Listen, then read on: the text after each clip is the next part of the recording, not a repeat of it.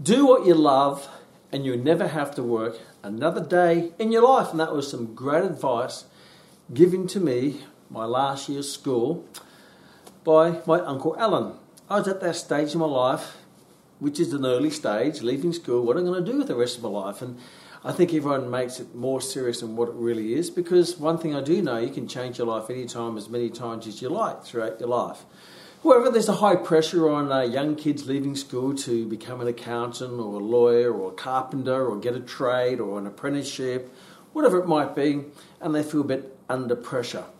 And I didn't know what to do. My father at the time wanted me to become a computer programmer, and remember that was the year of 1989. There were no laptops, there was no internet, there was no social media, there was no mobile phones, computers were about the size of this room. But he saw that the future is computing, and my school at the time was one of the first schools in the city that I lived in to actually install a computer classroom, and it was in the last semester of my schooling. And I remember going into that little dungeon of a room with a screen in front of me, tapping away, learning, working on some form of DOS computer, and it wasn't the class that I got excited about. My mother wanted me to become a doctor.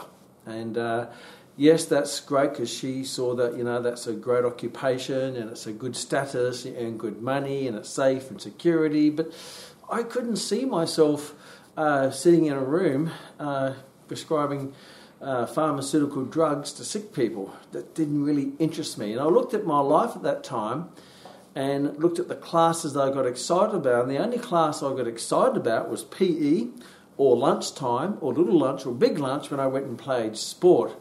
Even though I was very naturally gifted at certain subjects at school, for example, accounting. I won the Dux Prize in my junior high school in accounting, and in my senior high school I won the Dux Prize in economics. So I was naturally really good at accounting and economics, and that's not because I studied. Quite the contrary, I didn't study at all. I just crammed at the end. But I just had a natural gift for numbers and economics and accounting and all that type of stuff. But I never got excited about going to that class. I just happened to be naturally good at it. So when I left school, it would have been a normal thing for me to become an accountant or an economist or study commerce or something like that and go to university, because that was what I was naturally good at. But just because you're naturally good at it doesn't mean it's right for you, and doesn't mean it will lead to joy and happiness. And the only things that made me happy was anything to do with sport, fitness, and training. They were the only things that made me happy, even though at that time, in the early 80s, there was no real career path. So when I left school, I chose to take my Uncle Alan's advice: do what you love, you never have to work another day in your life. And I thought, even if I don't make a lot of money out of it, at least I'm going to be happy. Because I had met numerous people who were very wealthy and secure and safe in iconic positions, but they weren't happy. And I also met people who weren't very wealthy. They were more gypsy life, but they were really happy. And I was smart enough, I suppose, at the time to realise that happiness is a very valuable asset to have. So to be happy, you have to do that makes you happy. And the only things I loved to do was fitness and training. In my last half of my high school, I spent a lot of time going to the gym, because I got introduced to bodybuilding by one of my schoolmates' cousins. His name was Jeff Olsen, who's visiting from Canada, who was a bodybuilder, and he invited me down to the gym, and I got hooked on the gym. And because I was going to the gym so much, I thought to myself, if I'm going to go to the gym all the time, I might as well get paid to go. So that was the obvious path for me. Follow your heart, follow your happiness, follow your joy and your passion. If I followed my brain, I probably would have gone down the path of economics or accounting. If I followed other people's advice, such as my father, I would have become a computer programmer. If I followed my mum's advice, I would have become a doctor. But I know for sure that that would not lead me to happiness. I may have become successful in that economically, financially, secure, status, all of that stuff, but deep down in my heart, I wouldn't be doing what I love, doing what I'm passionate about, and following my true calling and purpose in life. So I chose the fitness path, even though at that time there was no real big fitness industry. The gyms were more bodybuilding gyms, and aerobics was the starting to be the big thing at that particular time. So there's no real career path. So I went to uni and studied human movement studies. They used to call that the Mickey Mouse degree because it led to no occupation because it didn't have an occupation attached to it. I know it has more of an occupation attached to it now, some 30, 40 years later, but back then it didn't. But I knew that if I did what I loved, I'd find a way to make money out of it, turn my passion into a profitable profession, and I'll be able to work that out. Because if I loved it, other people loved it as well. Therefore, there'd be enough people who loved it to turn into some form of career, some form of industry, some form of profession. And now, since then, I've been a trainer now for 39, going on 40 years. You know, how crazy is that? Going on 4 decades. And I still train people to this day. Obviously, in that 40 years, I've had many different career occupations and many businesses, but it's always been under the umbrella of fitness and training, and now more into the fitness training education, where I'm training other people to help them find their path. And if their passion is fitness and health and training and sport, then I'm, with my experience, I can guide them to an easier path to make them successful faster than I do, because I had no one to follow back then because I was leading the path. I was one of the first sports and conditioning coaches in Australia. I was one of the first personal trainers in Australia. I ran the first personal training course in Australia. I opened up the first full-time fitness college in Australia. So many of the things I did were first. So there's no evidence that it would work. There's no, well, they've done it and they've done it and they've done it, therefore, hey, that's safe. If they can do it, then so can I. Just working out how. I got a lot of resistance and a lot of people saying it wouldn't work and there's no money in this and there's no opportunities in that. And I got all that from what I call the dream stealers, the people who ambush your future life. We call them the pullers. They try to pull you down, they pull your ideas down. For whatever reason that is, I don't really know, but we'll talk a little bit about that. And you may have that in your life. You may have a dream, you may have a passion, a purpose, a calling, something that gets you out of bed early, keeps you up late, and you dream about it all night long. And if you can find that thing that turns you on, that lights up your life, then energizes you, it doesn't drain you. Because a lot of people, you would have heard the saying, Monday-itis. You know, Monday-itis is, I have to go off to work to do what I don't want to do for someone I don't want to do it for, where I don't want to be. Therefore, you become a clock watcher. You know, you're looking at, they call it Hump Day Wednesday, because Monday-itis is that tough day you have to start. You have to get through the week, not from the week.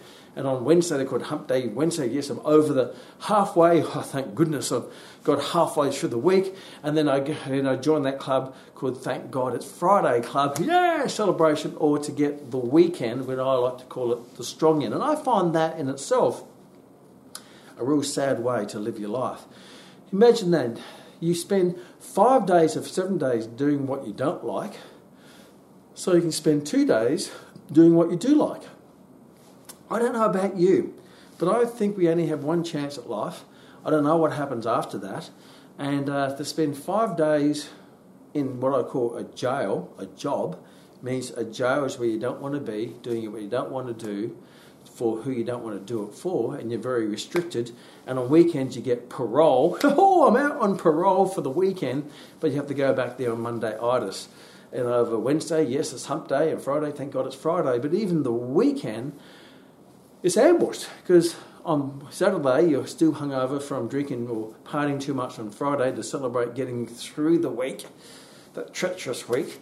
And on the second half of Sunday, you're feeling a bit nauseous in the gut because you know you have to go back to work, and work is doing what you don't want to do. Would you rather be doing something else on the next day, on Monday? So really, there's only a short period of time. So only a small percentage of your life is doing what you really love, and half the time it's doing to band-aid your sadness from your week by drinking too much or drugs or partying, because you're trying to forget the week. And then the next week, and before you know it, weeks go by, years go by, before you know, your life has gone by doing what you don't want to do. And I think we all dream. We all have dreams when you're a young kid, when there's no restrictions and you weren't put down for your ideas and there weren't dream stealers around, you know, and you say, I want to do this and I want to do that. And they go, yeah, that's fantastic, because you're a young kid. But all of a sudden, when you become an adult, I want to do this. And they say, well, that won't work, or that's too hard, or that's too difficult, or they come up with all the reasons why it won't work. But you only need one reason why it will work, finding that reason. And even when I was going through the journey, I didn't find that reason. The only reason I had was because that's what I love to do. And I knew if I loved to do it, I'd be so good at it, then I could turn it into a profession that pays my way. So if you find yourself in that boat of in jail, a job, trying to escape, and sometimes the jail holds you in there because you may actually get paid well or provide security. You say, oh my gosh, and every time you leave they give you a pay rise, which is the thickening up of the jail bars made of dollar notes. But here's the ultimate question. Is your life for sale? Is your life for sale? Can someone buy your life by paying you to do what you don't want to do, where you don't want to do it, for who you don't want to do it for? And sometimes the people that you have to work with can be quite toxic in your life. And do you hang out with them in your own time, or do you try to get away from them? So chase your dreams. You only get one shot at life. Don't chase your dreams. How about you just live your dreams? And unfortunately, I'm in a business now, the Max International Fitness College and Business College, where we're the bridge to get people from the jail that they're living in now to the castle that they want to build. Jails are already built for you. You don't have to build a jail. They're already built, and they just sort of persuade you in there with, hey, security, safety, maybe status, or money. Because some people want to become a doctor or a lawyer because it has a status symbol to it. One of my graduates was a lawyer, and she became a lawyer because her parents wanted her to become a lawyer. So she obeyed her parents, which is fair enough, and I guess for her, and plus lawyer had a status of, yes, I'm a lawyer, well, I'm important, plus I get paid really well, and it's safety and security, and people look up to you because you're a lawyer, and it's a executive professional. But it wasn't long before she found that in the corporate world of law, climbing the corporate ladder of success, it was very toxic. So much so that on a Monday morning she would throw up before she went to work. And she was really good at it. She had an honours degree. She was talented. She was disciplined. She was hardworking. But the challenge is she spent her first part of her life climbing the corporate ladder to soon to realise that she was climbing the wrong ladder. So you may get to the top, but you found you're at the top of the wrong mountain. But smart her, she decided that was not for her. She found she didn't want to live her life in that toxic environment that made her sick on Monday mornings. So she changed professions. She did the MAX program and she transitioned over time out of law. And it wasn't long before she was a full-time personal trainer, face-to-face at one of the gyms in New Zealand called Les Mills. And she found that it wasn't long before she was getting paid twice the amount of money as a exercise professional to work half the amount of time doing what she really, really loved. And she was also a professional athlete as well, so she built an online business and went to America, and she competed in America in her sport, still ran the business online, and she's moved on and on from there, following one passion after the another. But a lot of times, some people just get stuck in that job or that that business or that jail, and before you know it, their life has gone by. So I guess at the start, it's probably the easiest way to address this is make sure that you start climbing the right ladder at the start, or better still, building your own ladder. So yes, sometimes it's good to take people's advice, but be very careful because advice can come from interesting places. I've always taken my own advice. Yes, I've looked at other people's advice and I take that, no, I dump that, I trash that. I remember when I first wanted to become a personal trainer, I was shared with one of my family members, I'm going to become a trainer. And she said, oh, no one's going to pay for personal training. Who would pay $30 for a personal trainer? And this is going way back. And I said, well, you're right, that's why I'm going to charge $50. I had a little dig at her because she said it wouldn't work. And that fueled me to make it work. And it wasn't long after that, within 6 months, I was earning $2,000 a week as a personal trainer. I was training 40 people a week at $50 a session, and that was in the late 80s. So I was earning $100,000 a year as a personal trainer in the late 80s. At the start, people said it wouldn't work. And then I said, I'm going to open up a personal training studio. And everyone said, oh, that won't work. Why would someone pay to go to a personal training studio, big prices, when I can go and join a gym which has lots more equipment and lots more people and mirrors for a small amount of money? And I said, no, but I think there's going to be people who want that privacy, who want that exclusivity, who wants that away from that big scene. And luckily enough, I didn't listen to them, and I opened up a personal training studio, and it wasn't long before my studio was doing over 160 sessions a week, charging $50 a session. So I was earning about $8,000 a week from my studio with 6 trainers, close to $500,000 a year. And that was in the early 90s. But again, if I listened to the advice of other people, I wouldn't have done it. Actually, if I go back in time and look at all the advice I listened to, if I took that advice, or the significant people in my life, that if I took their advice, I would have achieved anything that I've achieved today. Because their advice was coming from, they may have had good intentions, but their advice was unqualified. They hadn't done what I wanted to do.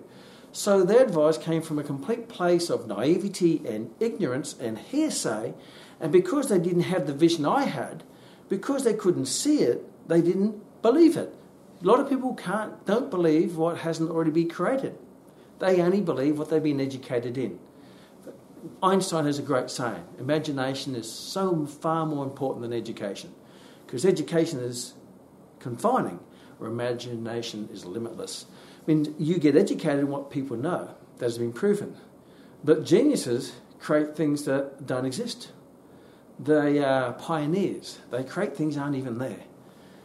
Therefore, how can they take advice from people who don't have that imagination? And they can't have that education because it doesn't exist.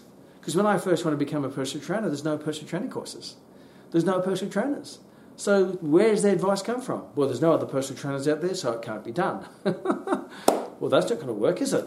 But wait a minute, someone has to start it. Everything that seemed impossible, everything that is possible now was once seemed impossible.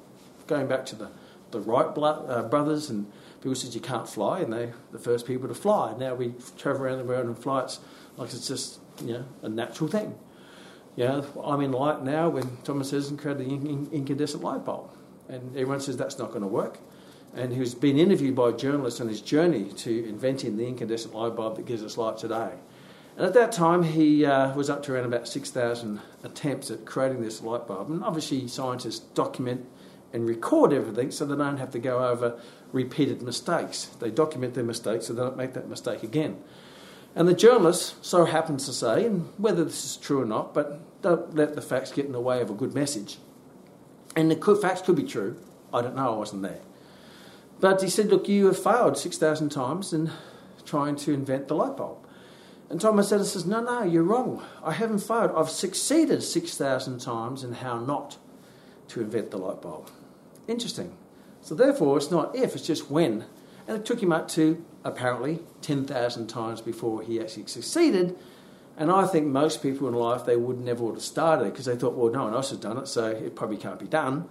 Or they may have attempted a few times, they would have quit, or maybe 20 times they quit, or 100 times they quit, or 1,000 times. But I don't think many people would have the endurance of 10,000 times who truly believed that they could do it. And if you look at the technology today of mobile phones, I mean, that was just crazy because I grew up with phones on the wall and you had to dial and there's no answer machines. And I remember the fax was quite an amazing breakthrough in technology. Well, fax is amazing. I remember my mate, Fruity, my best mate from school, he faxed me a document from halfway across the country, and I went, my gosh, you mean that? I couldn't work out how that happened. But at that one time, people said that would be impossible.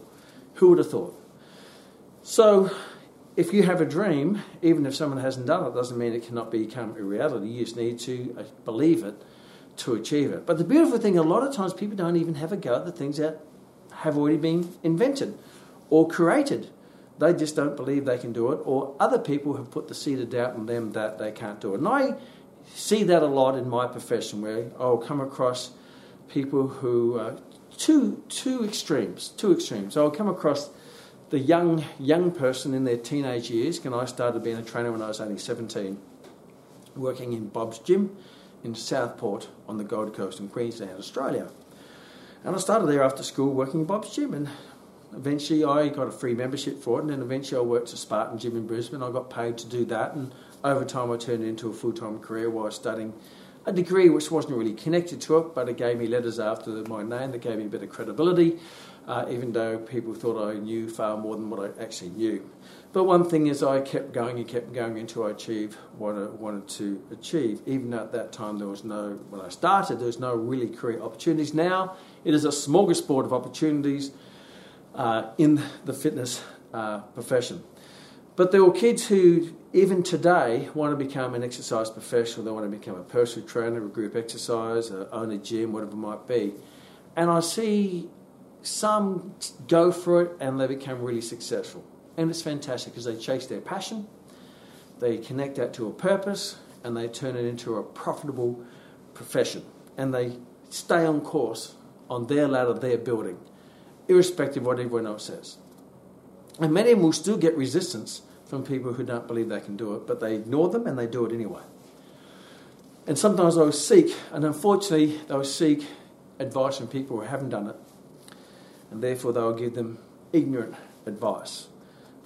Based only on their knowledge. Doesn't mean that's all the knowledge, just on their limited knowledge and their ignorance of that area that they have no knowledge of. And they'll give them stern advice.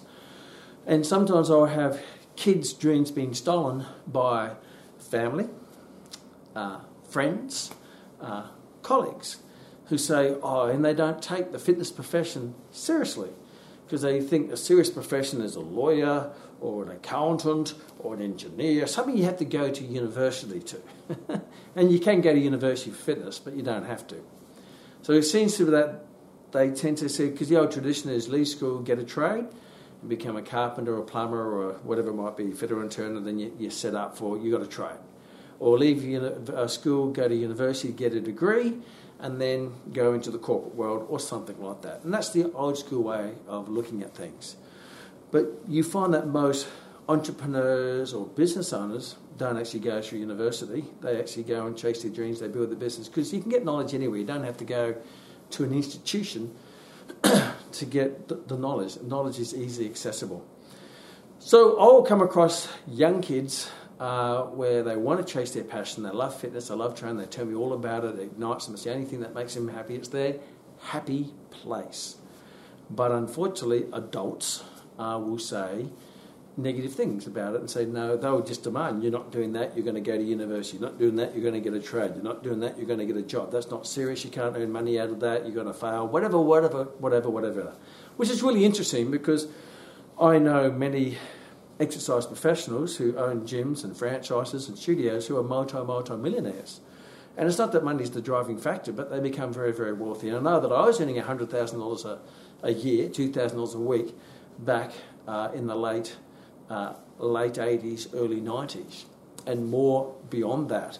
So it's not that you can't make money out of it, because there's plenty of money in it, because health, there's lots of money in health. Because a lot of people will spend their health to get their wealth, but then they're going to have to reinvest their wealth to regain their health. And where are they going to go for that? Yeah, some people may go to doctors and get pills and potions and motions and all sorts of stuff, but a lot of people, their solution is exercise, so they'll need a personal trainer or go to a gym or a studio or some form of exercise coach. But that advice at that age, and I find it quite sad that sometimes their dream has been stolen because it's been a big wet blanket's been put over it, and because the kid's so young, they have this ultimate trust and faith in their family member or their colleague or whatever, the adult, and then they go and do something else. They go to uni and study something they're not really interested in, or they go and get a job or go into a job but they're not really interested. And I find that really sad, because what I do know is that to really truly be happy, then you have to do what makes you happy, and a big part of your life is your career, is your business, your career, your profession. That's a big part of your life. It makes up over 50%. Yes, it may only be 40 hours, but it's not really when you think about it. When you wake up in the morning, you're thinking about your job. When you leave the job in the evening, you're thinking about your job. And on Sunday afternoon, you're thinking about your job, going back to your job. So yeah, it does take up a lot of space in your mind, at least 50%. And if it's a negative job, or a job that you hate, that's toxic, that's really affecting your mental health and your physical health, it can consume and take up all of your life, because now you've got this toxic thing going in your head about having a job that you hate that affects all aspects of your life. So it's really important that you do things that light you up, energise you, turn you on. Do things that you do for free. That's a great question to ask. Do things that you do for free. And sometimes I ask this question when people have doubts about, because you've got to go across a bridge. You have to go through the cross a bridge to get from where you are to where you want to be. And that bridge is you have to become skilled, you have to become educated, you have to gain the knowledge, you have to gain the ability, you have to get the qualification, whatever it might be to get across the bridge. There is an entry ticket. There is an entry ticket. And that ticket, there's going to be an investment financially to be able to get that ticket, time-wise, discipline, hard work. But anything worth achieving is always going to be based on hard work. If it was easy, everyone would do it. I went through a lot of hard work going to university and getting the qualifications and the education that I gained, but I loved it because I knew that it was going to give me the ticket to the entry to a life that only other people would dream of, where I had this life. I never worked in my life since I was 17. And I find it very hard to even relate to having a job that people hate, just doing it for the money, the security, or for whatever reason it might be, or worst case, you're doing it for someone else, to please your parents, or please your friends, or do it for the expectations of society, or please your peer group, or to be accepted. Don't be careful not to do things to be accepted by the wrong group. That's not going to lead to happiness. You're compromising yourself and your life to do what you don't want to do to get acknowledgement and acceptance from others. So be careful that you're not trying to be accepted by the wrong people, because the right people would support you and encourage you and be a cheerleader for you to go and chase your passion. And I was fortunate that my father was always supportive. He wasn't outrightly supportive, but he's always, if I wanted that, okay, you do that, and if I have to invest a bit of money in there, whatever it might be, I'm happy to do that, as long as you're happy doing what you're doing. My mum was more of a cheerleader. Oh, that's fantastic, my son's doing this. Even though she wanted to become a doctor, she supported my choice because it's my life. And I'm the person who has to live my life 24/7 in my own life in the ocean of my own thoughts. Because when no one's around, I'm still around. When I'm in bed, I'm still thinking about what I'm doing, what I have to do tomorrow, I think what I did yesterday. So I'm the one who has to live it by myself. No one else did. They would just come in your life. They'd be what we call a seagull. They'll fly in, they'll fly around the room, poop everywhere and fly out, and that's it. It means they'll poop in your mind by telling you can't do it, or it can't be done, or putting the seeds of doubt into your head based on, many times, their ignorance. So be careful who you get that advice from. The advice could come from someone who hasn't done it. Well, hey, don't even go there. Sometimes it'll come from people who've done it but failed. Well, don't go there either, because they failed. Why they failed, I don't know. Maybe they didn't get the right education. Maybe they didn't get the right support. Maybe they don't have the discipline. Maybe they were lazy. Maybe they're quitters. Who knows? But many times those people will always have a list of reasons of why it didn't work. A list of excuses. The only thing not on that list is their name. So they'll actually go through a process and put all these doubts in your mind based on their own personal experience. But for every 10 of them, there's one person who's done it to a super successful level. And they're the people you seek. They're the people you seek. If I want to become a champion boxer, I don't get the advice from a boxer who's lost every fight. I go to the boxer who's won the championship. If I want to become great at football, I go to the champion football coach, not the coach who always teams loses because he sits on the side smoking a cigarette and couldn't be bothered doing the work, doing the discipline, doing the structure to make you successful. So a big part of this is seek the advice in the right places from your circle of influence. You know, you will be the average of the people you hang out with most. So try to hang out. If you want to be a fast runner, hang out with fast runners. Don't join a walking club. And don't take advice from a walking club for people who run. Don't take advice from a swimmer if you want to run. Take advice from the people who have done what you want to do and done it to the level that you want to do it. And that's the best place to get them. And sometimes you may even get maybe a doubt from there, but that's okay. Just go back to your heart. Always follow your heart. Not always your brain, because sometimes your brain is sometimes too logical and sometimes it can be fed different things. But if your heart will override that and will set your course, your heart is your compass. So don't take advice from people who haven't done it. Don't take advice from people who have done it and failed or quit. And more likely take advice who have done it. And it may not necessarily be in your profession, but they've chased their dreams. Hang around dream achievers. Hang around people who are achieving, they're not dream quitters. Nothing to gain in that area. And I see that sometimes, a lot of the times, young people getting influenced by And maybe people have the right intent because they want to stop them from, failing, I suppose. I know sometimes my father was a bit negative in what I wanted to do or what work you shouldn't do that. And his intent was good because he didn't want to see me fail. But he's never done what I want to do. Therefore, if I fail doing what I'm loving, I'm actually succeeding. I'd rather fail doing what I love than succeed at doing what I hate. Interesting. Then the other scope, other side, other end, I get people who have been lawyers or accountants or engineers or construction supervisors or whatever it might be, and they've been doing that all their life. And they get to around that age of what people call maybe middle age. I guess I'm somewhere in that scope now, around 40s and 50s, and they're thinking to themselves, well, where's this all heading? What is the purpose of life? What is the meaning of this? Why am I doing what I'm doing now? Yes, I'm financially strong, I'm financially secure, I'm financially independent, but I'm not happy doing but I used to really be happy when I was young, going to sport or going to the gym. And many times people, their only happiness is when they go to the gym or their personal trainer or their sport. That's called their happy place. And they make a transition late in life. I get a lot of those people who get attracted to Max due to the maturity of Max with myself and Rory are saving in our 50s, and we've been doing this all of our life. So I work a lot of time with people who transition later in life. And all of them will say something like this: geez, only if I started this back then. If only I started back then. Only if I followed my heart back then. If only if I chased my dreams back then. And that's okay. There's no regrets, because every day is the first day of the rest of your life. So this day. Make sure that you follow your heart. Get in that path. Get in that lane that energizes you, that makes you passionate, gets you up early, keeps you up late. You do it for free. And I sometimes ask when people transition from one to another, a job which is secure but not fulfilling, doesn't serve their values, to an opportunity that is not guaranteed. And I say, look, if I had, for example, how much are you earning now? And they'll say, this is how much. So if I had a position over here that paid you exactly the same amount of money that you've been earning here, and this position was there waiting for you now, you had clients to train, you're going to earn the money, you had the qualification, you had the skills, and you're ready to go next Monday, would you do it? And they say, of course I would.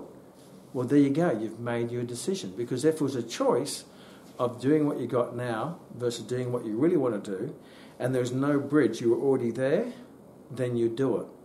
Now all you need to do is cross the bridge.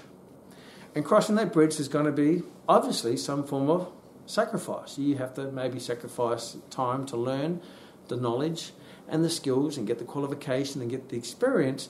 And you may have to do that in your own time, outside in your parole time, on weekends or late nights, to build that opportunity. But once that bridge is built, once you've got that skill set, once you've got that knowledge, once you've got that qualification, you've got that for the rest of your life. And all you need to do is cross the bridge. And once you're on this side, you look back and say, why did I stay in that jail for so long? One of my other proteges who I mentor for many years now, he had a safe, secure job, and I don't think he was completely happy about it. No, we were training one morning and he said he just lost his job. They got sacked. And I said, congratulations, how awesome is that? And that sort of made him look a bit, he said, wow, what's going on there? Everyone else is really sad, and my wife is upset because the security's taken away and they haven't got the money, and everyone's really sad, but Cayman's really celebrating that I got sacked. And he says, why do you say that? I says, well, two reasons. Number one is that you sucked at your job, therefore your boss didn't want you. You don't want to be there where your boss doesn't want you because you sucked at it. There's a reason why you sucked at it, because you probably weren't good at it. Or number two, you didn't like your job anyway, and you were average at it, therefore you got sacked. So either way, it's not right for you, because if it was right for you, he wouldn't sack you. He wouldn't sack you because you're the most valuable team player in his business. And there's a reason why you're not the most valuable team player, because you're not really turned on by that job. You're there for the wrong reason. Now, someone's pressed your reset button. You've gone back to what we call zero-based thinking, means you can start again. What do you really want to do? What do you really want to do? And he said, well, I want to open up my own martial arts school. And I said, well, now you've got that opportunity. And now many years on, he has a very, very successful martial arts schools that pays him 5 times more than what he was earning, and he's the boss and he has people working for him and all sorts of stuff, and he's living the absolute dream. I'm not taking away there was some hard work in there, but you're better off doing hard work and doing what you love than easy work and doing what you hate, because easy work and doing what you hate becomes very hard and boring and over a period of time, and it takes. But if you're doing what you love, then you're never going to quit because you absolutely love it. So if you could transition now, would you? Then if that's the case, then that is the right decision. Now just get to work and working out how you're going to get from where you are to where you want to be. Now this is not just limited to your career, but all aspects of life, I suppose. Sometimes people are in a bad relationship and they're there for the wrong reasons. They're there because it's secure, maybe there for financial reasons, there because it's too hard to break up a relationship. And I can speak from experience. I have been in a previous marriage and I got divorced and I made that decision. And the ultimate decision is if I started again, would I do what I did? And the answer would be no. If you started again, would you take that job that you're stuck in now? If the answer is no, then hey, best get out of it. Just get out of it now, because the longer you stay in something, the harder it is going to get out. It's like quicksand, a job, a jail, a bad relationship.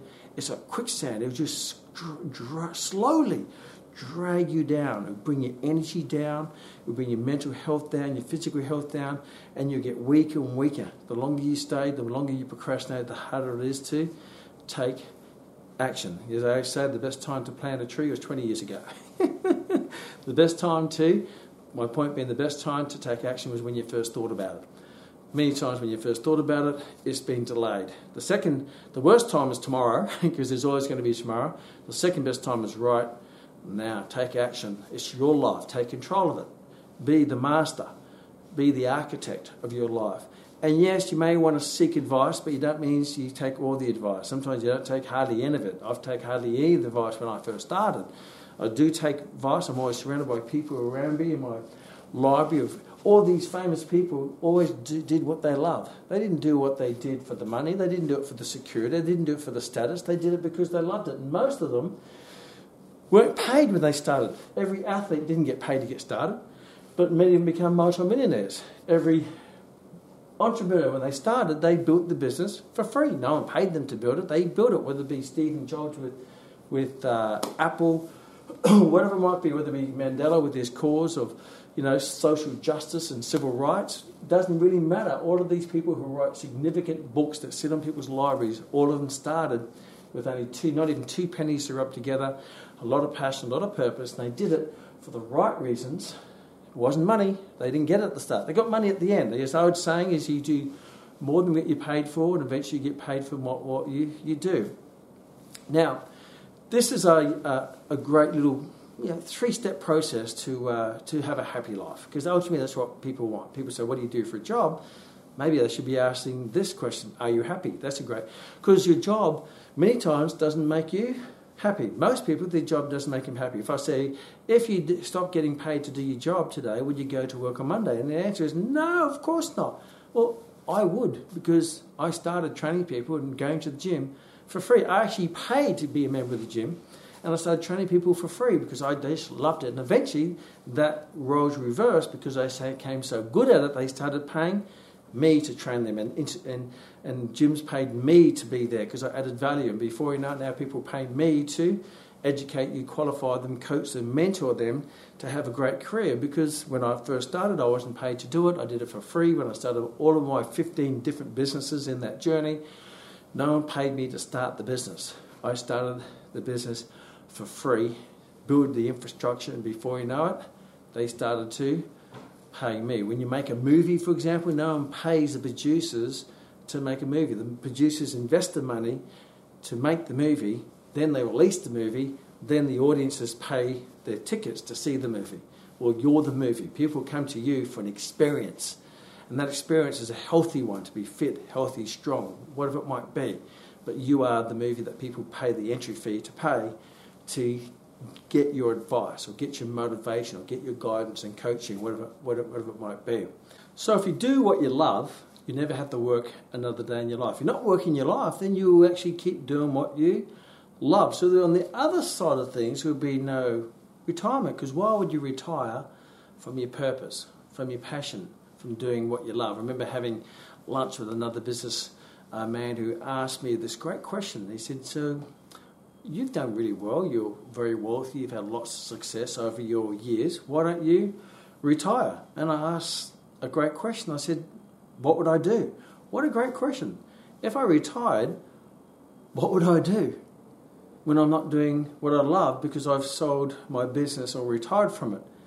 Because if you love it for the right reasons, you'd never quit doing it because it's in your blood, it's in every cell of your body. Whether it be from a young age right to your mature age, you're going to keep doing what you're doing. Rory, for example, my beautiful wife and business partner, she started her career and she was only 14 years of age. And she was at that stage of her age where she wasn't necessarily getting support from her parents. Her father wanted her to become a lawyer. And she wasn't getting any love for her calling, her passion of health and fitness, because they didn't take her seriously when you become a fitness trainer. So much so, she ran away from home at age 14 from Melbourne to Sydney, and she was working as a group exercise instructor and fitness trainer by the time she's 14, 15 years of age. And because she's doing what she absolutely loves with having even finished school, she's a trainer. She became a manager of a gym by the time she's 18, and since then she's managed gyms all over the world and owned gyms all over the world, Europe, USA, Australia, New Zealand. And her fitness business is actually in Australia, got her listed on the BRW Young Rich list by growing one of the fastest growing companies and becoming one of the richest people in Australia under the age of 40. So not bad for a young girl who'd never finished school, ran away from home and chased her passion and turned it into a profitable profession. And now, like myself, she's now approaching 60, still has the same amount of passion for fitness and health and well-being and the cause, and obviously doing different things in those last 40 years, from being the group exercise instructor to running different businesses. And we create our own, I can say, leverage, our own vehicle to express our genius and our experience and our love and our passion through different businesses and different modes of communication, but it's all basically serving the same purpose. So as you mature through your life, you actually become better at what you do and find better ways to do it and better ways to communicate it, and you may even mould that to different population groups, because that's what maturity is. When I was young, I wanted to work with elite athletes. When Rory started, she loved group exercise. And as that, we both went to our journeys into gyms, and Rory managing gyms, me running personal training studios, setting up business sections, going into the business world, then going into fitness and business education. So your journey is going to change. You're going to cross many bridges on your path, but make sure that you're on the right path, doing the right thing for the right reason, because most importantly, you're the right person. But the path to happiness, a 3-step approach, which I was exposed to in an institute called the Happy Institute. And they said these are the 3 things to make sure that you live a happy life. Number 1 is make sure you do what you're absolutely passionate to do, because it's that passion that's going to get you through the tough times, the hard times, and also to take you to the peak times as well. So you have to do what's really, because it's not always going to be a linear growth. It's going to be sometimes a rocky road, but it will go up. Passion. Number 2, that passion, make sure it's attached to a purpose. And that purpose is something which is bigger than you, something that you serve, a purpose, connected to your values. My early career, my purpose was sports conditioning. I wanted to help elite athletes you get the peak condition of Olympic gold medals and all sorts of stuff. And your purpose may change through your life as you mature through your life. Something that is a calling, is a cause. You know, Nelson Mandela was civil rights. You know, that was his calling, to civil rights, to lead his country to freedom and all sorts of stuff. What is your calling? What is the thing that's bigger than you that you like to serve? And then the last one is make sure that you actually produce measurable results. It means there's a scoreboard. You know, it means that provides the scoreboard basically gives you feedback whether you're on path or off path, whether you're making a difference or not making a difference. And you measure that any way you want. It could be number of clients, number of people you help, it could be money in the bank. But it has to be a tangible measurement so you don't fool yourself. You know, it's a tangible measurement that this is what you've done and this is how you measure what you've done, and whether you're on course or of course. So there's the 3 points to living a fantastic life. And I always remember one of my graduates who was working for me for some time, and now he has his own corporation. He has a multi-million-dollar business, and I started working with him when he was only 17 years of age. And in that early stages, I was mentoring him, to help him, to guide him to become the man he is today. And I'm still in contact with him now. Sometimes he wants a bit of advice or a bit of wisdom or whatever it might be, or a third eye on it, or different eyes. And he got off the phone to one of his mates who was an investment banker, and this mate was really upset. He says, well, what's going on there? He says, well, the marketplace has really dropped down at the moment, so he's really upset because he's lost so much money. And I thought that's really odd. Because if you attach your happiness to the marketplace, then you're going to have a very rocky road. So if your happiness is when the stocks are going up, if your happiness is up, then that's great. When the stocks go down, you're miserable. When they go up, you're happy. You're miserable, happy, miserable, happy. Isn't that interesting that you attach your happiness to something which you don't really have complete control over? And I thought of my career, through my career, financially, my money was really low at the start, and my money over time grew over time. But my happiness has always been at 10 out of 10. My money was sometimes at 0 out of 10 and 1 out of 10, and eventually it got up to 10 out of 10, it came down to 8, and it goes up and down naturally depending on the economic tide of the time. But my happiness has always been 100. So make sure you don't attach your happiness to money. There's one thing, because money comes and goes. Don't attach your happiness to people, because people come and go as well through your life. Being someone now approaching 60 years of age, there's a lot of people come in and out of my life, and I attach happiness for them. When they leave, they took my happiness. Imagine that. Imagine my first marriage. My happiness would have gone with that one. No, my happiness has always been there. Don't attach your happiness to things, because things come and go. Don't attach your happiness to acceptance of other people, because other people have their own motivation. Sometimes it's positive, sometimes it's negative. Some people want you to fail. Sometimes you ask people, I'm thinking about doing this, and they'll put that seed of doubt because they don't want you to fail, because they don't want you to succeed in achieving your dream when they've never lived theirs. Sad to say, but sometimes people get a little bit of joy out of other people failing and joy out of other people not succeeding, because it makes them feel better about their life where they haven't really succeeded or filled their potential or lived their dream, whatever reason it might be. I'm not going to put my headspace there. So at the end, make sure that your happiness is attached to your passion, to your purpose, and to your calling. And that's also in alignment with your values. And irrespective of the tide, the economic tide, the people tide, the financial tide, because the tide will go in and out, like the seasons change throughout the year. Some people get miserable in the winter. In the winter, they say, it's too cold. In the summer, they say, it's too hot. In the winter season, it's too windy.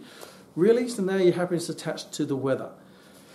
Isn't that sad? Because now you're attaching to something that is not in your control. But what is in your control is your passion and your purpose and your mental mindset. If you control your thoughts, you can master your thoughts and master your mind, you'll master your life. And become a master of what you're passionate about, that serves a purpose that's in line with your values. And irrespective of what other people think, it doesn't matter. Because in this noisy world, opinions are like bottoms. Everyone's got one, and most of them stink. See you in the next K-Max.